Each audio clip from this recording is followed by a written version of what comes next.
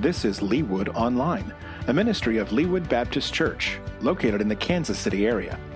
For more information about us, visit us online at www.leawoodbaptist.com.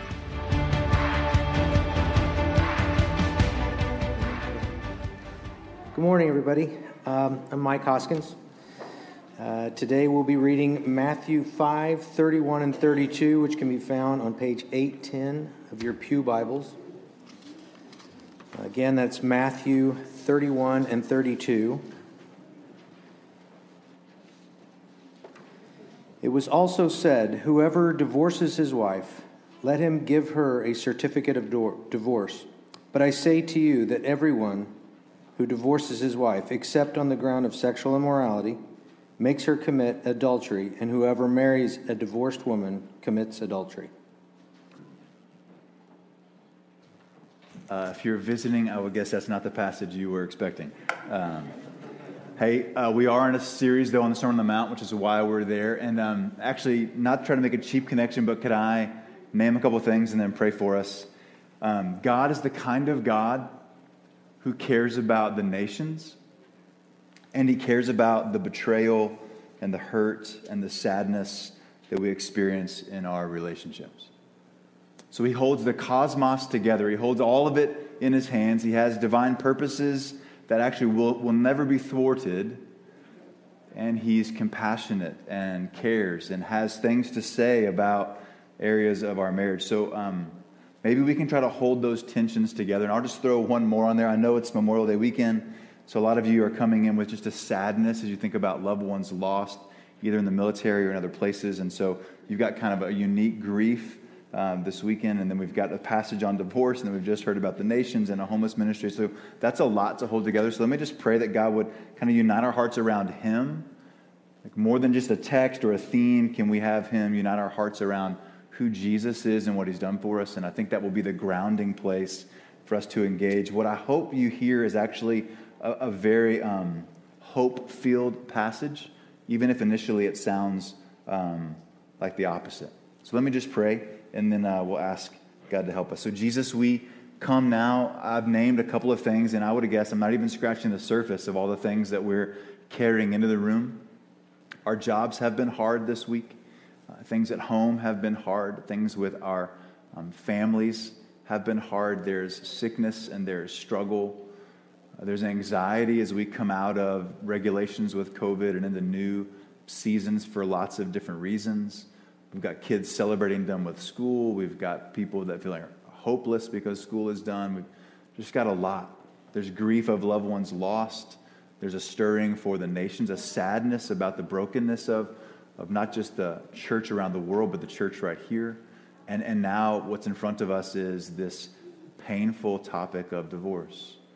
So God, would you just help us? Would you rally us? Would you give us the kind of faith that invites you into that tension and believes that because of who you are and what you're like and the fact that you sent your son Jesus into the world to take on flesh and walk among us, the scriptures say that allows you to be a sympathetic high priest who knows what it's like to be us. And so Jesus, who took on flesh, who walked this earth, who felt all the pains, everything I've just named, you've not just orchestrated cosmically, but you've experienced it as a human on earth. Would you come now and help us?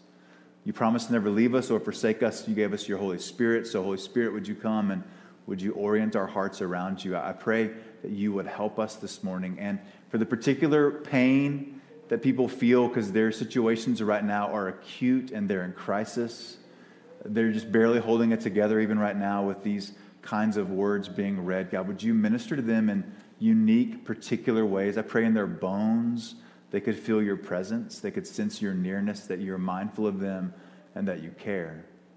And for those who are hard-hearted among us, for those who this passage needs to hit as a warning, would you do that kind of gracious, loving, tender work to soften hard hearts? God, we trust ourselves to you and ask for your help in Jesus' name. Amen. Amen. All right. Hey, I know it's a lot to take hold of. It does feel like it dropped out of nowhere, this passage, but it really is in a context that we've been navigating.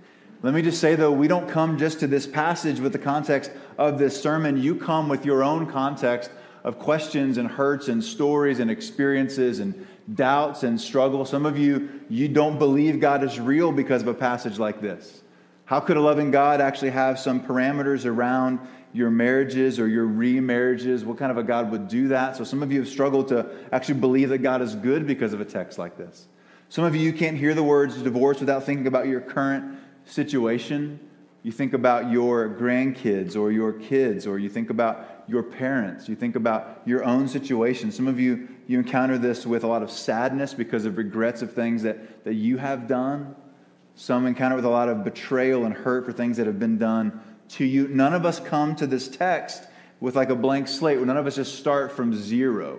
I just want to acknowledge that. And I actually want to say it's what makes preaching a text like this both so important, that we would hear it in a way that actually grounds us and instructs us and teaches us regardless of where we are, but it also makes it really challenging because you've got acute situations, you've got real questions, you've got stuff you've been wrestling with probably for decades. And can I just say this, like, I really care about that. This is the kind of church that really cares about that. And so where you find yourself on whatever spectrum and scale you might locate your heart, your life, your story, like, we would love to engage with you. Like, it's actually what we want to do is to apply the gospel to those situations. And so they are slow conversations. They are tear-filled conversations, but they are beautiful conversations to let the grace of Jesus be applied to those spaces in your life. And so I just want to invite you into a conversation. If as I'm talking, you're going like, you're never going to address my issue. I have so many questions. Like, I would love to walk alongside of you. Any of our pastors would love to walk alongside of you. We have people in our church who've been where you are, who are in different spaces of healing and hurt. And so there's hope for you here at our church around this topic. I just want to say that up front because as we talk through what I think will be hopeful for you, I realize there's some acute questions and I just want to invite a further conversation. So let me just say that, and I'll probably say it 3 more times because I really mean it.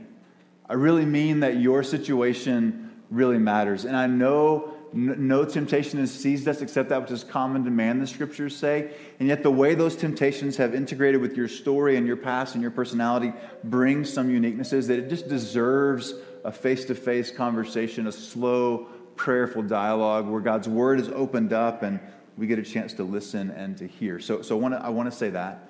I also want to say I'm really thankful that this morning we get an obvious example of why it's helpful to just work through passages of the Bible verse by verse.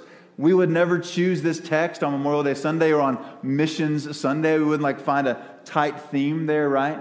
But I actually think it's really beautiful because it makes us talk about things we wouldn't normally talk about, but things that are crucial to your life. So a pastor is inclined not to choose a text like this because it is so complicated and so painful, and there's so many implications, and everyone has so many histories and stories. So we tend to just go past verses like this if we're just choosing a series. And yet when we walk through passages of Scripture, God puts in front of us really important passages and texts, whether you feel like it's a salve to right where you are, or it's a historic situation, or it's preemptive for something in the future. So kids, this is a really important text for you.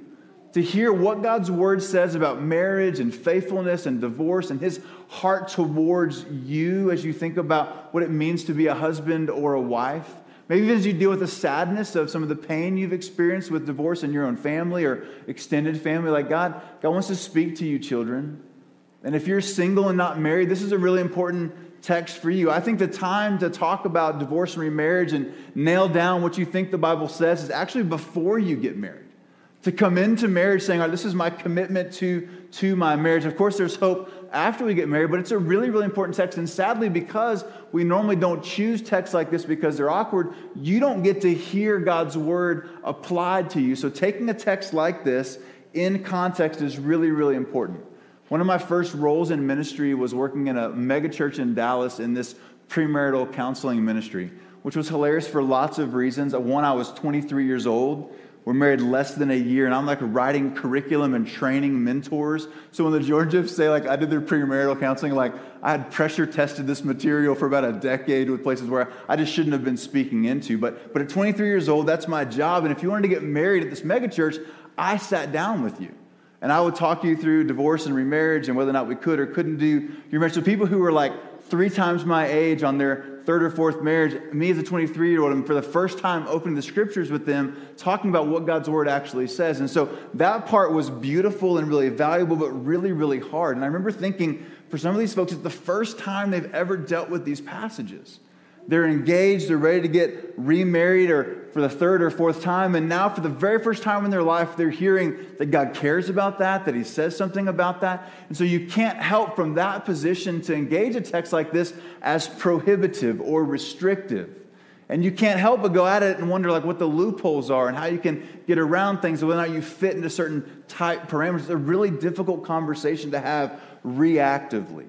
And so I want to offer, man, I would love to step into that space with you. It's an honoring thing to stand with you in that. But if we can have a proactive conversation as well, like a bigger vision of what God's doing and let that be applied to your situation, I think talking about texts like this in context are super helpful. So I'm eager because it pushes us to have important conversations. I'm also eager because in context, it helps us understand the heart of Jesus for this text. We just dropped it in the middle of a Sunday morning service, but if you've been with us, you realize this is part of a sermon he's been preaching. It's the Sermon on the Mount, which is about the vision for the kingdom of God. That's the subject of the sermon. And what he's doing in this section is giving 6 illustrations. This is the third one of what it looks like to live in that kingdom. So we look back in chapter 5, verse 20, where he says, what you need is a righteousness that's bigger than that of the Pharisees. It exceeds that. What we've been saying for the last couple of weeks is that doesn't mean you have to do better than the Pharisees and perform more than the Pharisees perform. What it means is you need a different kind of righteousness, one that's more than they could ever accomplish through their behavior and their law. What you need is a change from the inside out, like the song sang. Right? So he talks about Old Testament passages that he came to fulfill of taking our hearts of stone and giving us a heart of flesh. And what he's doing now is giving 6 illustrations of what that looks like. And we've said this, there's a pattern in all 6 of these, and it's true in this text as well. And here's how the pattern goes. Hey, you've heard it said. And he says it a couple of different ways, but essentially he starts with, hey, this is what you've heard talked about. It's from God's word, it's from God's law. Some of it's tradition, some of it's a mixture of tradition and God's law. There's 6 illustrations he's going to give. But I tell you is the next part. So you've heard it said, but I'm telling you it's actually every time deeper. It's more beautiful. It's about your heart. So you've heard it say, don't murder. But I'm telling you, if you insult somebody, if you have hatred in your heart, you're as guilty as if you had outwardly murdered. You've heard it said, don't commit adultery. But I'm telling you, if in your heart you've lusted, it's as significant as if you've gone all the way with your body and been unfaithful. That's been the pattern. But the third part of the pattern isn't just, you've heard it said, but I tell you that it's worse. He says it's deeper than that. And the kingdom of God offers you something wholly different in response. So rather than murder and hatred, you can move towards reconciliation and forgiveness. Rather than adultery and lust, you can actually go to extremes with eternity in mind to help yourself kind of engage with people as humans, not as commodities, and keep your heart pure. That's the pattern. He's going to go into oaths next week about integrity. He's going to go into retaliation and about loving your enemies. There's 6 little snapshots, and he chooses this as the third one. I say that because putting it in the context means this is a hopeful kingdom ethic of how we engage with marriage. So it's actually first like protective and beautiful before it is prohibitive and punitive. Because he's saying, you've heard it said, but then I tell you. So now we're looking for what is that beautiful kingdom ethic. So look with me in the text. This is verse 31 of chapter 5. He says this, you've also heard it said, whoever divorces his wife, let him give her a certificate of divorce. He's quoting Deuteronomy 24. That's the first part of the formula. But I say to you that everyone who divorces his wife, except on the grounds of sexual immorality, makes her commit adultery, and whoever marries a divorced woman commits adultery. So you're going, okay, I hear the law, I hear the deepening, I don't hear the good news. And here's where it's really beautiful to put this thing in context. I think we can highlight the heart of Jesus to actually help people engage in this text. So here's what I want to talk about. I want to talk about the context of this passage, in the context of the larger story of Scripture when it comes to marriage and divorce, and then I want to talk about your specific context, right? So what is it that actually is really good news in this text? So let's go first into its context in this passage. Jesus lived in a day like ours that had a no-fault divorce policy. It was actually pretty rampant. First century historians would tell us that divorce was something that would happen all the time. Think about what you know of ancient world. Women are seen more like property than they are equals and lovers and spouses. They're more commodities that you exchange. And so in that oppressive culture, what was happening was people were taking God's word and misapplying it. And they were saying, hey, if this woman displeases me, I can set her aside. And so we actually get insight in chapter 19 of Matthew of this context. It will help us kind of engage it a little bit. Would you flip over with me to Matthew 19, just a few pages to the right? It's on page 824 if you're in a Pew Bible. So I'm telling you that the context here is pretty important with the first century. And what he wants to say is this is more about protection than it is about prohibitions. So in chapter 19, we read that these Pharisees, right, the ones that Jesus says you have to have more righteousness than, they come, it says in verse 3, and they wanted to test Jesus. So the question comes as a trap, not pastoral care, not loving somebody, not wanting to see God do them good, not wanting to heal them, but comes as a test and a trap. And they ask it this way: is it lawful to divorce one's wife for any cause? Is it right to just discard her regardless of the situation?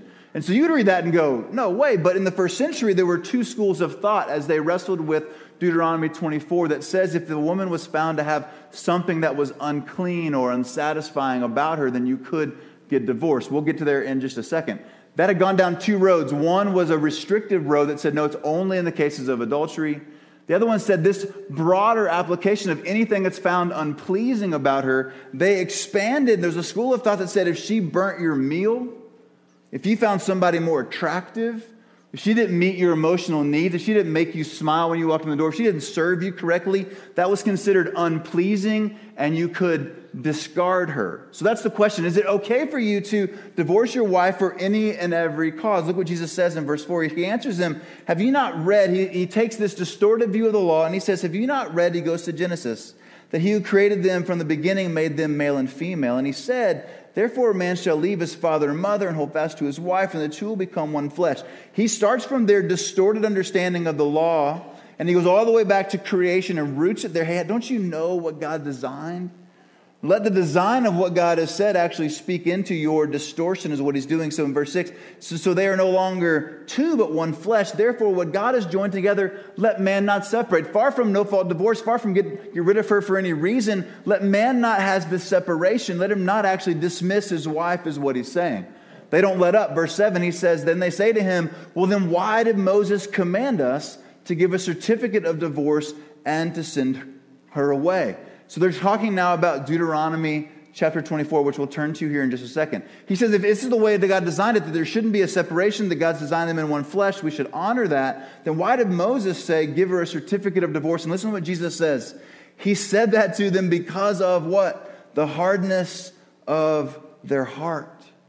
Divorce is always rooted in hardness of heart, even if it's taken a decade to bear fruits in some sort of abuse or unfaithfulness or abandonment. It always starts with a hardness of heart. And he says that Moses allowed you to divorce your wives, but from the beginning it was not that way. He's making an accommodation. He's making a concession. He's actually trying to protect in a fallen and broken world. And I say to you, whoever divorces his wife except for sexual immorality and marries another one commits adultery. So far from can you get divorced for any every reason, he says the only way to break this covenant for you to pursue a divorce would be if they've already broken the covenant, is basically what he's saying. All right, so in that passage what we see is the first century was trafficking like our day and age in loopholes. Seeing God as the kind of God who just sets up a series of traps and tests, and you have to navigate that. I think some of you guys read the scriptures in God's heart as this series of do's and don'ts that you have to hold on to and navigate in ways that actually set you up not to obey him and love him and delight in him, but try to manage him, try to avoid him, feel a ton of shame. Wrestle with what it means to actually be in a space where you rebel, but maybe that's okay because his rules are so obtuse anyway. Maybe that's actually what's best in the name of freedom. Like those head games we play start where they were starting with this idea that God had given us his word, not for life and flourishing, but for loopholes. So it's pretty intense, right? So far what we've said is there's a no-fault divorce that's pretty rampant. They were discarding women left and right for any and every reason. they come to Jesus to test him and trap him, right? Because that's the cultural move of the day. It was liberation and freedom and your rights and what's best for you and what your heart desires. That's the way everything had been turning. So they come to test Jesus in front of other people and say, hey, do you believe that, Jesus? Do you believe that your heart should be what drives you? Do you believe that you could do whatever your desires are? Do you believe that you should be bound to a marriage if someone's dissatisfying? Or should you actually follow your heart, Jesus? That's the trap. Doesn't that sound fairly familiar to our day and age? And then what he says is, hey, well, let me go now not to answer your specific question first, but let me remind you of what God's word actually says and intended. He takes them back to creation. And then he does say, hey, God is the kind of God, because we live in a fallen and broken world, that makes concessions for our brokenness. So this issue with this certificate of divorce is not a way to discard for any other reason. It actually was a way to honor women. So let me just take you there real fast, and we'll go really fast for the sake of time. Flip over to Deuteronomy 24. It's in the Old Testament. So it's on page 166 if you're in that Pew Bible. It actually starts on 165. Let me just kind of read a couple of these verses. So this is this is chapter 24, verse 1. It says this: when a man takes a wife and marries her, if then she finds no favor in his eyes because he has found some indecency in her, and he writes her a certificate of divorce and he puts it in her hand and sends her out of his house, and she departs from his house, and if she goes and becomes another man's wife. So if you find some reason to dismiss her, you write this certificate of divorce, which is saying why you divorced her. Because divorce in the first century or in the ancient world would shipwreck a woman. Think about the way economically single moms struggle. Right? Statistically, it's profound what happens to a divorce and women, even in our culture, how much more in the ancient world. So you had to, as a way of protection, not just get rid of her, but you had to say in writing why you were dismissing her. It was actually a way of validating her, right? She didn't do anything wrong. So you have to write down, she burnt my food, that's why I'm dismissing her.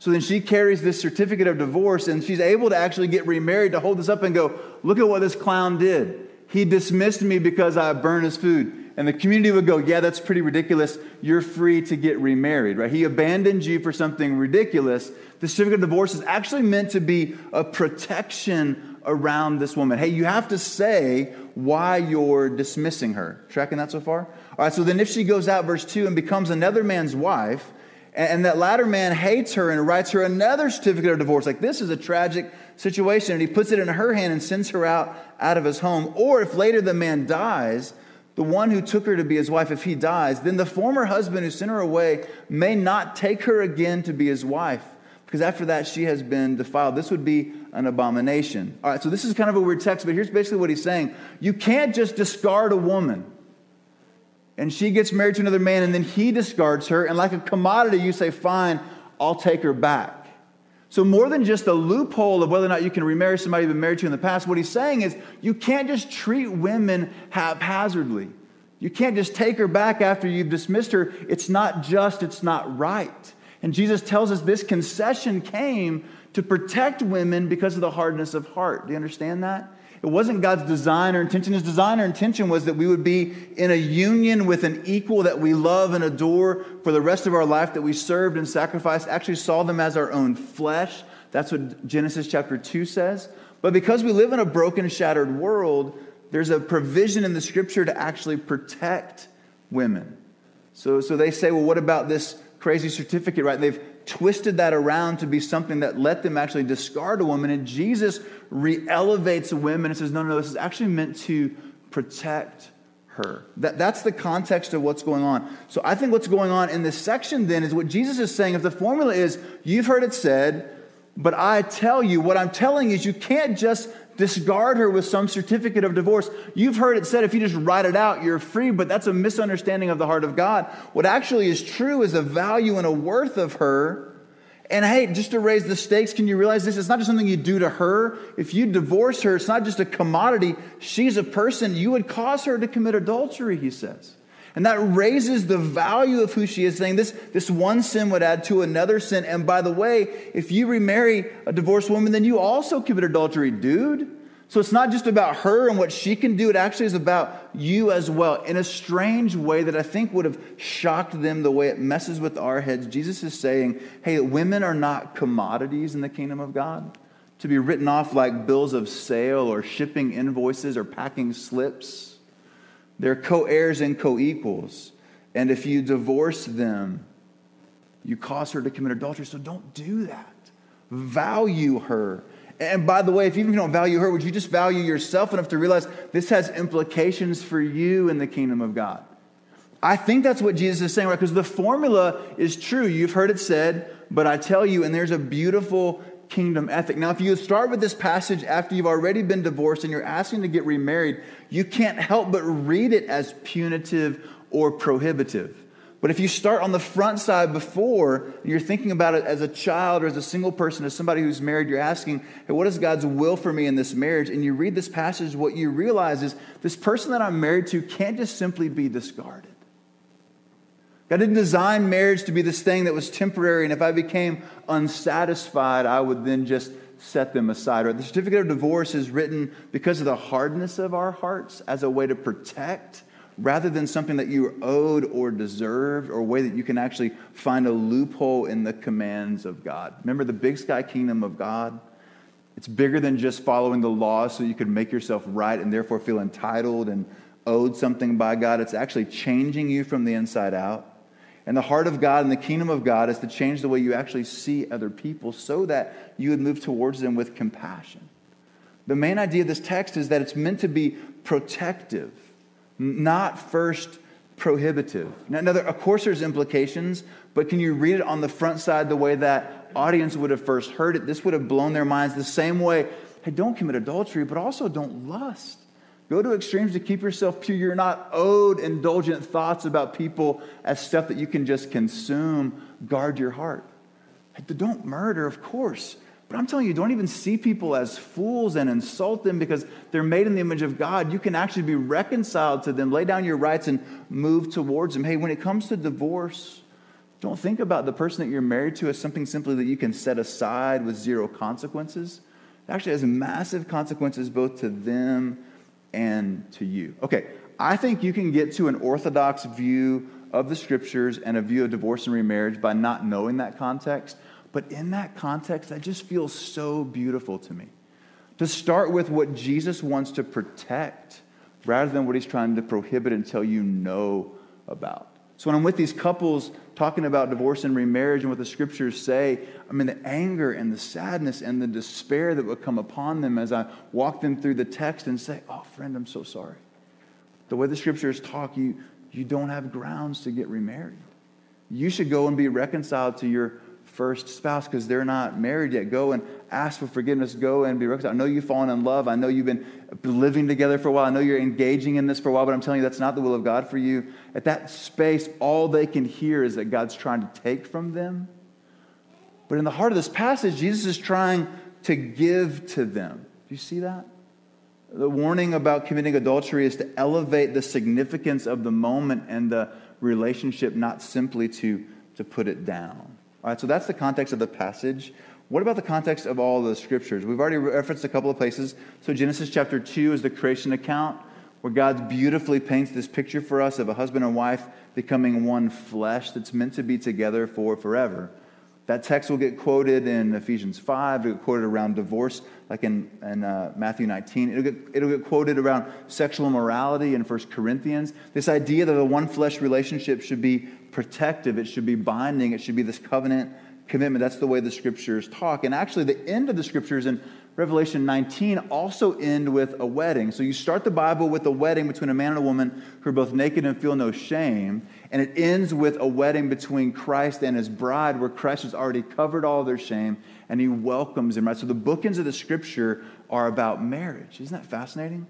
Which says that what we're doing in our human marriages is pointing towards something deeper and richer, right? Which is what Ephesians 5 actually says. So if we're asking what's the context of the scripture, start with the purpose of it and see it. It meant to be a portrait of Christ's love for the church, an attempt to actually engage in beautiful things in this life, a way that actually brings joy through this one flesh relationship. That's a lifelong commitment. That's the way it's designed.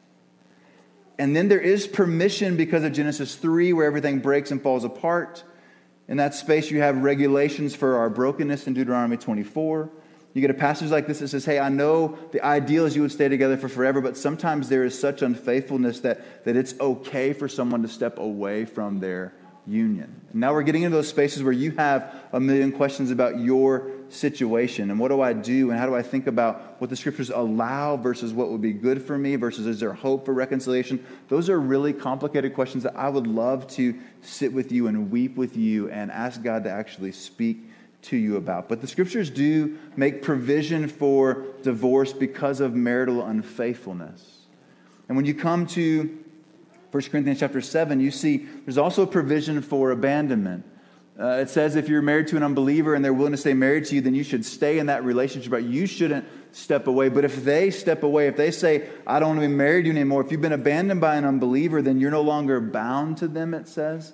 You're free. So abandonment by an unbeliever is also grounds both for divorce and remarriage, right? It can be a legitimate divorce, even though it's so painful, and would allow for someone to get remarried. And then it gets really tricky when you say, well, what is abandonment? And I've been in pastoral ministry long enough to know there are people that are so influenced by evil that they will stay physically in a marriage, though emotionally and spiritually the abuse is such that they have long since abandoned the marriage.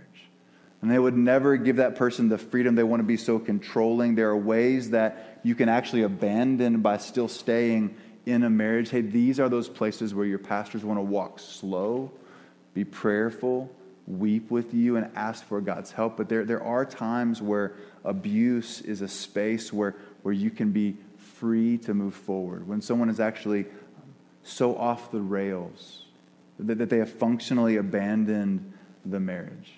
And again, man, we go really, really, really slow there. It's not they didn't meet your emotional needs. It's not that it didn't meet your expectations. That's not the kind of like emotional abuse we're talking about. We're talking about the kind of covenant-breaking abuse that's dehumanizing to you. That we would say as pastors, our first priority is to get you safe, to get you out of a situation where you're unsafe and get you in a situation where you can be safe so that we can begin to pray and discern. And we want to think about the resurrection power of Jesus being applied to even the abuser or the one who's been unfaithful, to hold out hope for reconciliation and restoration, but not in a way that keeps you tied in an unsafe situation. We want to help you move forward. All right, these are the counseling sessions. These are the offices. These are the coffee shops. These are the living room conversations where we want to go slow. But there is, I think you need to hear context in the scripture for divorce and remarriage, which means there's not that many grounds for divorce. And as I say that now, there's people in the room who have got divorced under other conditions, right? It wasn't adultery and it wasn't abuse and it wasn't abandonment. It was something else. And so would you hear the good news of the Lord that Jesus died for all sins? And that divorce is not the unpardonable sin, that adultery is not the unpardonable sin. Even being an abuser is not an unpardonable sin. The resurrection power of Jesus moves towards that space and can actually heal and redeem. He died on the cross exactly because you needed forgiveness of those things. Right? To the shame you feel, hear the good news of the gospel applied to that. Not in a way that erases the parameters, but in a way that actually helps us redeem them. But the scriptures speak to the regulations in a marriage, which actually then, for the Christian, proactively say, oh, I need to work hard. I can't afford for there to be unresolved conflict. I can't afford for there to be a drifting. I have to actually lean into my marriage. I can't just wait and suffocate it and think that they're going to do something that would free me from this marriage. My obligation is to actually move towards my spouse. So let's talk about your context for just a minute.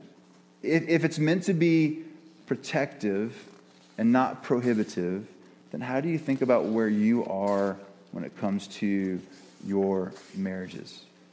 Let me say this. There are people in the room who you're doing everything you can right now to hold things together because you're in an active situation of abuse or adultery or unfaithfulness. And you're wondering, like, man, where is God's word for you? It's a hopeful word. Again, God wants to protect and care for you, not set you aside with loopholes in his law. The heart of Jesus in this text, friends, is to help elevate the value, and that includes the value of where you find yourself in the middle of chaos. So let's please talk. If you find yourself in the middle of chaos, let's please talk, not because I'm smart and you're not smart, but because God's given the community to you to walk alongside of you where you don't have to bear burdens alone, and we can actually speak into your life. For those of you who are divorced, can I just say you're welcome here? I'm thankful that you're here. I don't know what you hear in the middle of this, but the scriptures would call you into a restorative relationship, and we're the kind of community that's not shocked.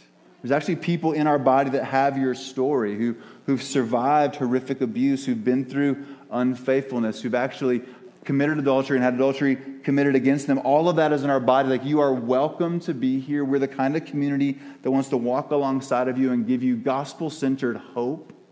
Not loopholes and laws to follow and hoops to jump to please God, but to actually tie your heart to the heart of God in ways that you see His love for you.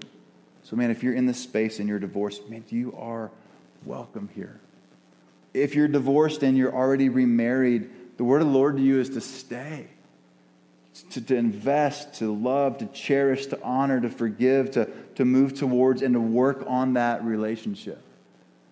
And there's ways that you can go back and can ask for forgiveness from former spouses. There's ways that you can be reconciled in some spaces, but stay in that marriage that you're in. That would honor God. And for those of you who are in marriages now and things are hard, they're cold, they're numb, they're drifting, they feel callous. There's a specific kind of word for you that I think this text actually becomes really hopeful for you. Because some of the daydreams you have are, what if I'd have married somebody else? I'm sure this wouldn't be happening. Well, what if I'd have married that person from college or I'd done something different? Then I'd be happier in that space. And you indulge those thoughts for a decade, and you wind up in a space where you're ready to get out. And by the time we have the conversation a decade after daydreaming, it's really hard to get you off the edge of that cliff when you're already ready to jump. So to those of you who are married right now, the word of the Lord to you is there are not very many grounds for divorce that would honor Jesus. So your commitment to your marriage is to dig in, to trust Jesus, to believe the gospel, to actually transform you and them, and to move towards investing and cherishing and honoring and being reconciled and asking for forgiveness and extending forgiveness and grace to them. That is the word of the Lord to you.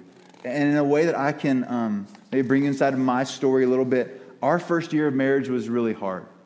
And there's a lot of reasons why. For the sake of time, I won't go into it, but it was a hard, traumatic first year of marriage. We got married in March. By our first Thanksgiving, we're driving through the back roads of Oklahoma, and I'm daydreaming about divorce.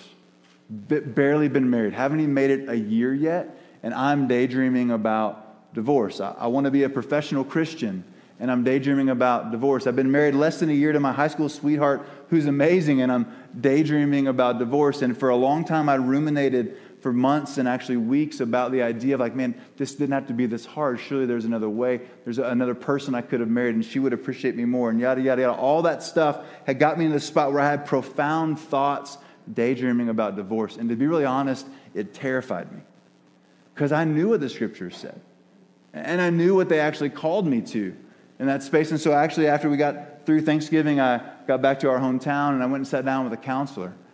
And I just said, man, you told me to come talk to you if I was in a jam. I'm in a jam. I'm daydreaming about divorce. And here's what he said. It's the next sentence out of his line. Well, do you have grounds for divorce? And I said, no. Next sentence. Well, then stop thinking about it. I was like, oh my gosh. Okay. Yes, that's right. I don't have grounds for divorce, and all the daydreaming and indulging is actually making things way worse. I wasn't moving towards Adrian in sacrifice and service the more I daydreamed about divorce. I wasn't trying to foster intimacy with her the more I daydreamed about divorce. I wasn't moving towards reconciliation and forgiveness the more I daydreamed about divorce. I was moving away from her with a callous heart, believing that she owed me things she wasn't giving me, and I was entitled to these indulgent thoughts. And it took a man go, hey, do you have grounds? She hasn't been unfaithful. She hasn't abandoned. No, I don't have grounds. Hey, well then, move towards your wife in reconciliation. And sent me home with a call to repent, with a call to actually ask her forgiveness, with a call to actually engage with her in a deep conversation. I think a passage like this, it's meant to protect, remember? It's meant to protect, not prohibit. It's not first rubbing your face and saying who's good and who's bad. It's meant to protect, to say, hey, would you realize if you were to cross a line and get divorced, you would make that person commit adultery. And then you would commit adultery as you married somebody else. And you hear it as restrictive, but it's meant to be protective. It's meant to say, so don't do that. This is not something that you write on a piece of paper, that you have a lawyer sign up for you and you're free and absolved. God designed this thing to be a one-flesh relationship where you're committed to each other, and the world screams at you that you deserve more, that you should have more, you should experience more, they need to give you more. And you always compare your weaknesses to their strengths and their strengths to your weaknesses in ways that they're always in a deficit. So the world would not lead us towards a relationship of sacrifice and service and oneness. It would actually lead us towards indulgent thoughts of what we're owed. And it may take you 2 decades, 3 decades to play that all the way out, but you will subtly, slowly suffocate your marriage unless you say, hey, I'm not getting out of this thing. Therefore, I have to lean in and invest. I'm not talking to those of you who are in abusive situations, and I'm not talking to those of you who your spouse is committing adultery. What I'm talking about is those of you in these regular mundane marriages where you're indulging thoughts about what you're entitled to. The word of the Lord is actually to protect you, to put parameters around it so that you go, this is my opportunity to live out the gospel and move towards Him. So even a passage that we find hope in as a church from Colossians chapter 3, it's a beautiful passage about gospel transformation, about trusting Jesus, about repenting, about walking by the Spirit. The very next verse is about marriage. The way we live out our transformation as married people is in the context of our marriages. And you're not just left with verses that have the word marriage in them. It's supposed to be the place where you live out the one another commands of serve and sacrifice and forgive and give and cherish and honor. All those are meant to be on display in your marriage. And if you tie it to the idea that marriage is pointing to Christ in the church, what's happening in your marriage is you're actually making it plausible for your spouse to believe that God could forgive them when you forgive them, that there's repentance and reconciliation, that God actually loves them and can remove their shame when you accept them and help engage their shame. When you love your spouse the way Christ loves the church, you're making it possible and plausible for them to believe the good news of the gospel. And God will use divorce and unfaithfulness and adultery throughout the scriptures to speak about spiritually what we do to Him as an unfaithful people.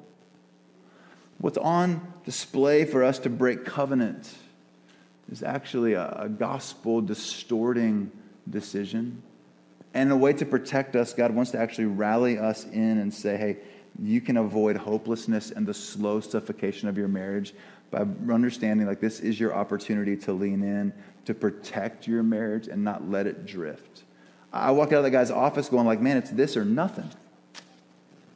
Well, man, I'm going to work on this. And 20 years later, it is so blissful. You would be, no, I'm kidding. 20 years later, we're still doing the same thing. 20 years later, I'm still reminding myself of the commitment and the opportunity in front of us. 20 years later, we're still engaging in repentance and reconciliation and engaging in ways that we speak the gospel back and forth to each other in beautiful ways that are so life-giving. Married couples, in your context, this passage isn't just for those people who've crossed the line. It's to you, so that you would lean into the kingdom of God virtues that say to you, oh, step in here. Don't see that person as a commodity to discard. Value them and invest in them the way God actually designed and intended. Let me say this to those of you who are not yet married. I don't know if you're not yet married and you long to be, or not yet married because you're terrified. The stats are so horrific that you're overwhelmed and you say, man, I don't even know what I would do. Can I say to you that the power of Jesus gives us hope that in a marriage, it's not about getting all of our needs met. It's about us moving towards the person and showing them the love of Christ. There's a beautiful vision for marriage that you can have, and the scriptures would say you don't have to be married to be fully fulfilled. Even this Matthew 19 section, he says, in the kingdom of God, there are those who aren't in relationships. Like it's an okay life for you. It's not second class. It's not something that you miss the boat on. We have people in our church in their 60s, 70s, and 80s who never got married, and they live fruitful lives. You don't have to get married, but if you're not getting married because you're terrified, let's talk. If the stats shock you and make you have a lack of hope, let's talk. Hey, for children of divorce, whether you're 60 or you're 6 years old, I'm really sorry. It's not the way it was designed to be. I'm sure it's super complicated. I do know this, it wasn't your fault. And God really cares about you. His design and desire is to protect, not discard. So there's not a scarlet D on your garment that you have to wear around for forever. God wants to actually heal and help. So as a church, if the point of this passage is to protect, not prohibit, then let's protect. First in our own marriages, and then can we be the kind of church that protects those who've suffered from divorce? As single moms, single dads, you matter to us. It's really hard to kind of ask for help and to walk in community. It's really complicated. The churches often hurt people and not walked alongside of you when you needed them in lots of places. And for that, I'm really, really sorry.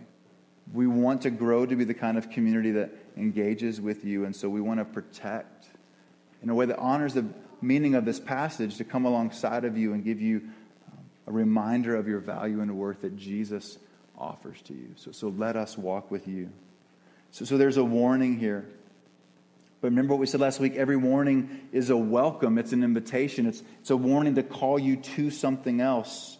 And the gospel of Jesus has mercy in it, and it has healing in it. And as we engage in communion as the application of this text, I would love for you to know this. In Jeremiah 3, God's talking about his covenant relationship with his people, and he's using marriage as an illustration. And he says, hey, I have grounds for divorce. You've been unfaithful. I should divorce you. And he doesn't. He stays committed. And what you hold in your hand when you take communion is a reminder of how he stayed committed to this unfaithful people, to have a way for their sins to be forgiven and their lives to be restored. He didn't just tolerate them. He went all the way to the cross to welcome and redeem and cherish. And the way he fostered this relationship was to lay down his life. And there is no end to the applications in your life from that beautiful reality. What Jesus has done on the cross gives you hope for your current marriage, gives you hope for your divorce, gives you hope for the chaos that you're in, gives you hope for your future, for your past. What Jesus did is powerful, and it changes everything. And what you do when you take communion is remember that Christ is your hope, and from that space you apply his gospel to wherever you are in your life. So I would invite you to take communion if you're a follower of Jesus. If you're trusting Jesus for your righteousness, then I'd love for you to take communion. This little cup is a strange little reminder of the broken body and shed blood of Christ. The little wafer is his broken body on your behalf, making a way for the covenant to be kept. And the little juice is a reminder of his blood that was shed, that kept the covenant for you so that you could be in this relationship. Though we have been unfaithful, he was faithful. If you're not a follower of Jesus, I'm so thankful you're in the room. Communion is not for you. It's for those who are following Jesus. Of course, unless today's the day you're ready to trust Christ. I've actually been praying for you all week that in a sermon about divorce, you would hear the faithful love of God for you and the hope he promises you and offers you, and you become a Christian today. If that's you, man, take communion and let's talk after the service. I'd love to share with you what it means to follow Jesus and how to be a part of our church. But if you're not a follower of Jesus, on the back of that bulletin, there's some prayers that will help you kind of navigate how to engage this time, give you some examples of what it might sound like to pray and ask Jesus to speak to you and to help you. But if you are following Christ, then let's take communion together. We'll do that, and then we'll sing one more song, and then we'll be dismissed. So as Roxy plays, let me just pray. Jesus, now would you come and meet us, faithful husband to an unfaithful wife who had grounds to discard us, and you didn't. Thank you. I pray now the beautiful reality of what you've done would be applied to the particulars of our situation in ways that we actually feel the redemption of your blood and your broken body. Would you come near to those who are hurting? Would you rebuke those that are hard-hearted? Would you give hope to all of us? And I pray what you did on the cross would be the space that interprets where we are, that you do love, you do care, you're mindful, and you're available to us. So help us now, I pray in Jesus' name. Amen.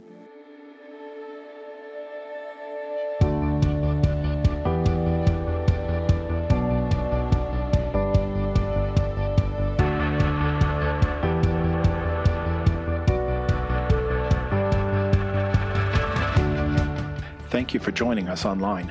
Leawood Baptist Church exists to glorify God by making disciples of all nations. For more information about us and our ministry, please visit us at www.leawoodbaptist.com.